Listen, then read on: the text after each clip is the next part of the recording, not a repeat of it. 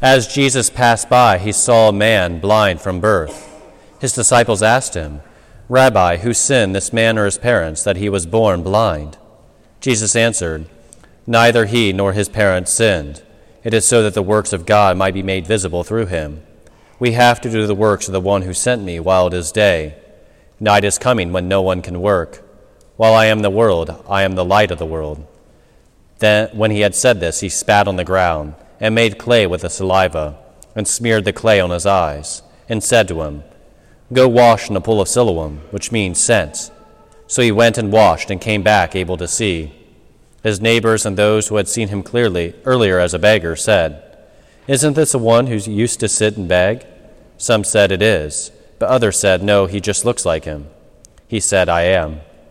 So they said to him, "How are your eyes opened?" He replied, "The man called Jesus made clay and anointed my eyes and told me, 'Go to Siloam and wash.' So I went there and washed and was able to see." And they said to him, "Where is he?" He said, "I don't know." They brought the one who was once blind to the Pharisees. Now Jesus had made clay and opened his eyes on the Sabbath. So then the Pharisees also asked him how he was able to see. He said to them, "He put clay on my eyes, and I washed, and now I can see." So some of the Pharisees said, "This man is not from God, because he does not keep the Sabbath." But others said, "How can a sinful man do such signs?" And there was a division among them.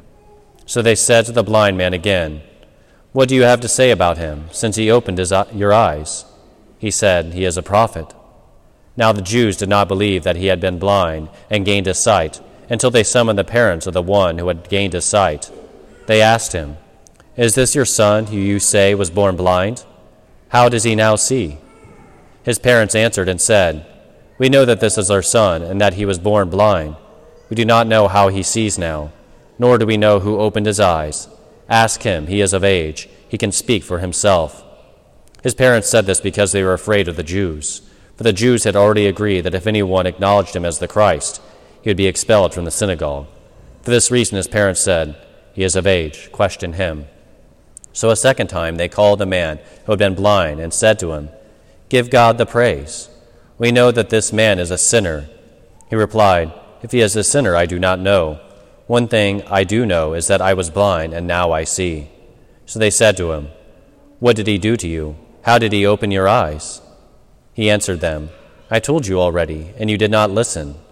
Why do you want to hear it again? Do you want to become his disciples too?" They ridiculed him and said, "You are that man's disciple. We are disciples of Moses. We know that God spoke to Moses, but we do not know where this one is from." The man answered and said to them, "This is what is so amazing, that you do not know where he is from, yet he opened my eyes. We know that God does not listen to sinners, but if one is devout and does his will, he listens to him. It is unheard of that anyone ever opened the eyes of a person born blind. If this man were not from God, he would not be able to do anything." They answered and said to him, "You were born totally in sin, and you are trying to teach us?" Then they threw him out. When Jesus heard that they had thrown him out, he found him and said, "Do you believe in the Son of Man?" He answered and said, "Who is he, sir, that I may believe in him?" Jesus said to him, "You have seen him, and the one speaking with you is he." He said, "I do believe, Lord," and he worshipped him. Then Jesus said, "I came into this world for judgment, so that those who do not see might see, and those who see might become blind." Some of the Pharisees who were with him heard this, and said to him, "Surely we are not also blind, are we?" Jesus said to them, "If you were blind, you would have no sin. But now you are saying, 'We see,' so your sin remains." The Gospel of the Lord. Praise to you, Lord Jesus Christ.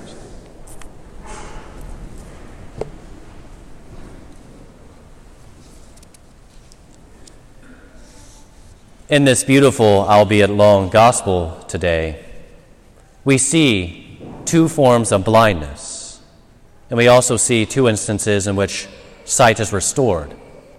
And actually, the two instances in which sight is restored are, oddly enough, sandwiched between the two cases of blindness at the beginning and the end. And that kind of gives us a clue into what is going on, and it's an interesting progression as we work throughout this gospel. First, when we start out we are introduced to this man who was born blind. And we see Jesus' disciples ask the question, why was this man born blind? Was it because of his sin or the sins of his parents? And this is a question we so often ask ourselves, right? Why does God permit such things to happen? Why would God permit this man to be born blind?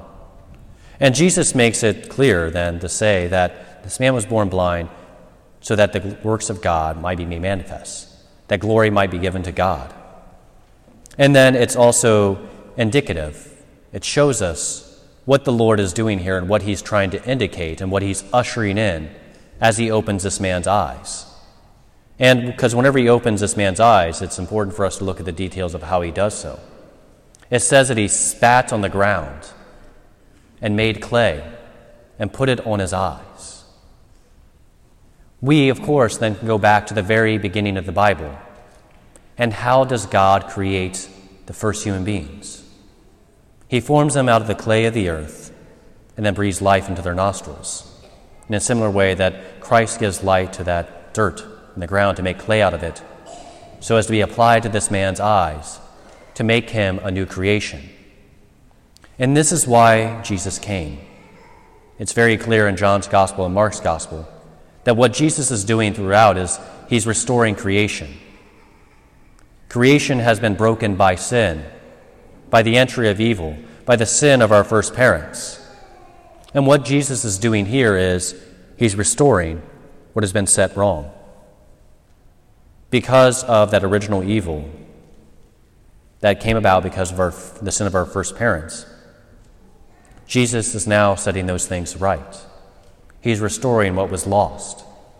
And so in giving this man his physical sight, he is also showing us, because this man is not healed until he washes. In the same way, until we are washed in the waters of baptism, we are still dead in the sin of Adam and Eve. And so he restores us to that state in our baptism. By a physical reality, this man's blindness, which is then done away with and restores his sight, Jesus indicates a spiritual reality. He indicates that the eyes of our heart, of our soul, are also to be opened. Because we can see throughout this gospel that this man regains first his physical sight. But then also he comes to see more and more deeply God working in his life. Jesus at work, not just in bringing back his physical sight, but in helping him to see God at work in his own experience. And we can see this because the first time this man is asked, "Who do you say that he is?" Or "Who opened your eyes?" And he says, "The man named Jesus." He calls him nothing more than a man, like anyone else. But then interestingly, whenever he's brought before the Pharisees, and they ask him, "Who do you think this man is?" He says he is a prophet. So now Jesus has gone from just some dude to a prophet. And then finally, whenever we see the spiritual sight fully restored, whenever he's given new sight to see something that he could not see before, he sees Jesus, and Jesus tells him that he is the Son of Man, that he is essentially God. He is the Messiah, the Christ. Then this man worships him. And we know that worship belongs to one and one alone, and that is God. So very clearly in this gospel, Jesus is saying that he is God, that he is the Son of God, that he is God incarnate, that he is the manifestation of the Father's glory. And in that, we see that this man's sight is gradually restored in a similar way to all of you parents out there, grandparents know that a child, when they're firstborn, can hardly see in front of them. But yet, as they go throughout their lives, eventually it's always one of those interesting times, and you can tell whenever a child develops farsightedness to some extent, because then they can see their mother leaving the room and they'll begin to wail, something they'd never realized before, until they have the sight to be able to see that their mom's leaving. In a similar way, we see this man able to see deeper and deeper and deeper into the reality of who Jesus really is, of who God is, and how he's moving in his life. In the same way, each of us are invited to open the eyes of our soul more and more, Jesus figuratively puts clay upon our eyes and asks us to wash each and every time we go into the confessional, but also he does this throughout our lives. It is always fascinating to me to see how people can see the Lord at work in all the situations of life. There's always these little indications, these little ways that people can see. That we can see him at work in not just great and miraculous things, but also in mundane and boring things. And even in situations that seem bad or evil, God is always at work. I'll never forget during my time in seminary, I spent a summer in Chicago. And I got to spend a day just helping out with Catholic Heart Work Camp, helping to guide these kids as we were pulling weeds at some park because it was massively overgrown, some inner city park in Chicago. And as we were digging, everybody was kind of complaining that this is a job that they got, right? Because who wants to pull weeds when they're supposed to be doing service? But then I was like, I don't know why. I just asked them, well, what could be the deeper meaning here? And some of the kids were stumped. But then this young lady, she's 7th grader, Savannah was her name. I'll never forget. She's like, it's kind of like our hearts. Sins grow up and then sometimes they get really big, like a lot of these weeds are just out of control. And we need to uproot them, we need to pull them from our lives. And the thing is, though, we probably won't uproot them completely because they'll probably come back soon enough because we probably dropped some seed or didn't get the roots completely. And we'll have to pull them again and again. But if we pay closer attention, we can pull them up when they're younger and younger. And I was like, yeah, that's great. I never would have thought of that. But she was able to see something that deeper and what was boring and mundane and frivolous work in some ways. In the same way, the Lord invites us to see more deeply into our own experiences. You can see him at work in your workplace, whether you're on the farm, the assembly line, the office. Whether you're at home, whether you're sitting down with a friend, he is at work. Even in those bad situations of life. And this is what we are encouraged to do. As this man develops a deeper and deeper insight into who Jesus is, so we too can look deeper and deeper into our own experiences in life to see the Lord at work. And so we see that spiritual sight is restored throughout this gospel. And so it is for us as well. As we progress throughout life, we begin to see more and more things and how the Lord is at work. But then this gospel ends on a rather interesting note. It ends with pointing out the blindness of the Pharisees. The Pharisees who deny Jesus throughout this gospel. Again and again, despite the fact that Jesus heals a man born blind, which has never been done before. No one else had done that in all of Scripture. But yet they continue to deny who he is, simply because he does it on this Sabbath. Although it was little to no work on his part. He made some clay. The man washed and he was healed. It wasn't that labor intensive. So exactly how he's breaking the Sabbath is not clear to them.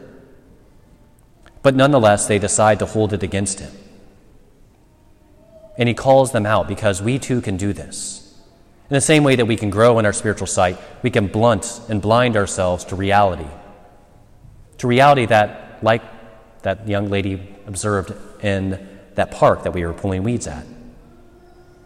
That sin grows in our life.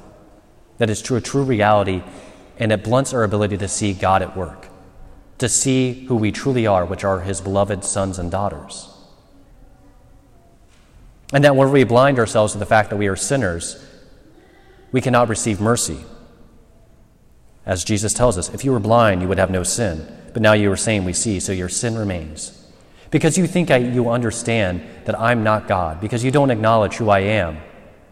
You can't receive the mercy, the grace, the abundance of life that I want to give you, because you think I have nothing to give.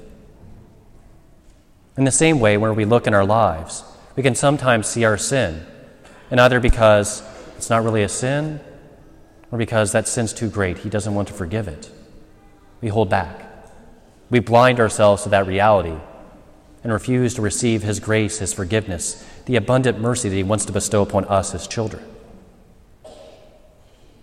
But yet, whenever we accept that perhaps he's calling us to something deeper, calling us to let go of our sin and other things, he can do so much more and open our eyes as he opened this blind man's eyes in today's gospel.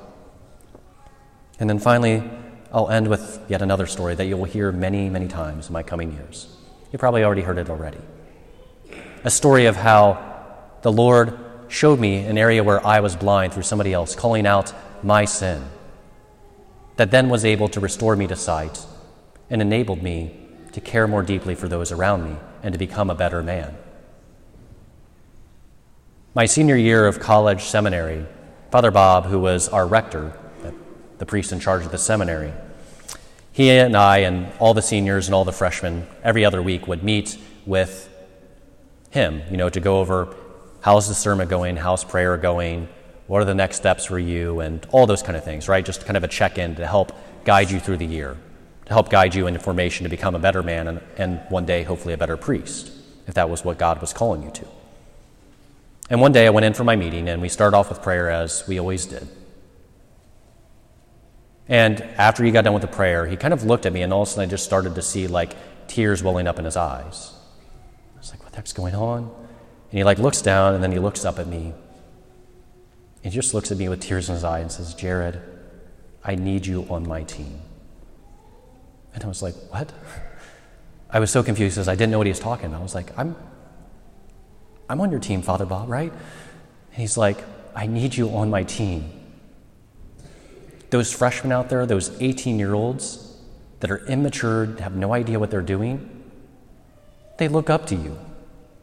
They want your help and your guidance, but you just ignore them. I know they seem silly to you, but you were that way 4 years ago. And remember how Dave and Tim took you under their wing and how much it helped you for your first year of seminary? I need you to do that for me and for them. I was like, oh, you're right. And he was totally right. While I had grown a lot over those 4 years and grown in so many ways, I was annoyed by these new comeuppance who thought, that were just immature. And I just wanted to ignore them and just get through the year and get on to the next steps in my life. But he showed me that I was neglecting my responsibility to care for them, my responsibility to help them to become good men as seniors my freshman year helped me to become a better seminarian and a better man. And after that moment, I did embrace many of the freshmen, of which Father Aaron was one of them. And one of them even, he discerned that he was not called to the priesthood and is now married with 2 kids, and we still keep in regular contact. Because of Father Bob's willingness to challenge me and to call me out and help me to see my sin, my blindness was removed and I was able to see what God was truly calling me to do, what he needed from me. In the same way, in your own life, I want to encourage you to see those areas to where perhaps you're blind to the needs of a spouse, the needs of a child, the needs of a parent, a neighbor, a coworker. To see where perhaps your sight is blunted to your sin. And then ask the Lord for the grace to overcome it. Because he embraces you in love. He doesn't condemn you for it. He simply wants to remove it. To remove it so that you can see correctly, follow him more closely, and to see him at work in every element of your life. And in doing so, I guarantee you that, as I found so many times throughout my life, that in having that sin removed and coming into deeper spiritual sight, I also come to a deeper understanding of God's love for me, a deeper trust and hope in his providence for what comes ahead, but also then a joy that no matter what happens, good, bad, indifferent, a joy that the world cannot blunt or take away. And that is what he desires for each and every one of us who are his beloved children.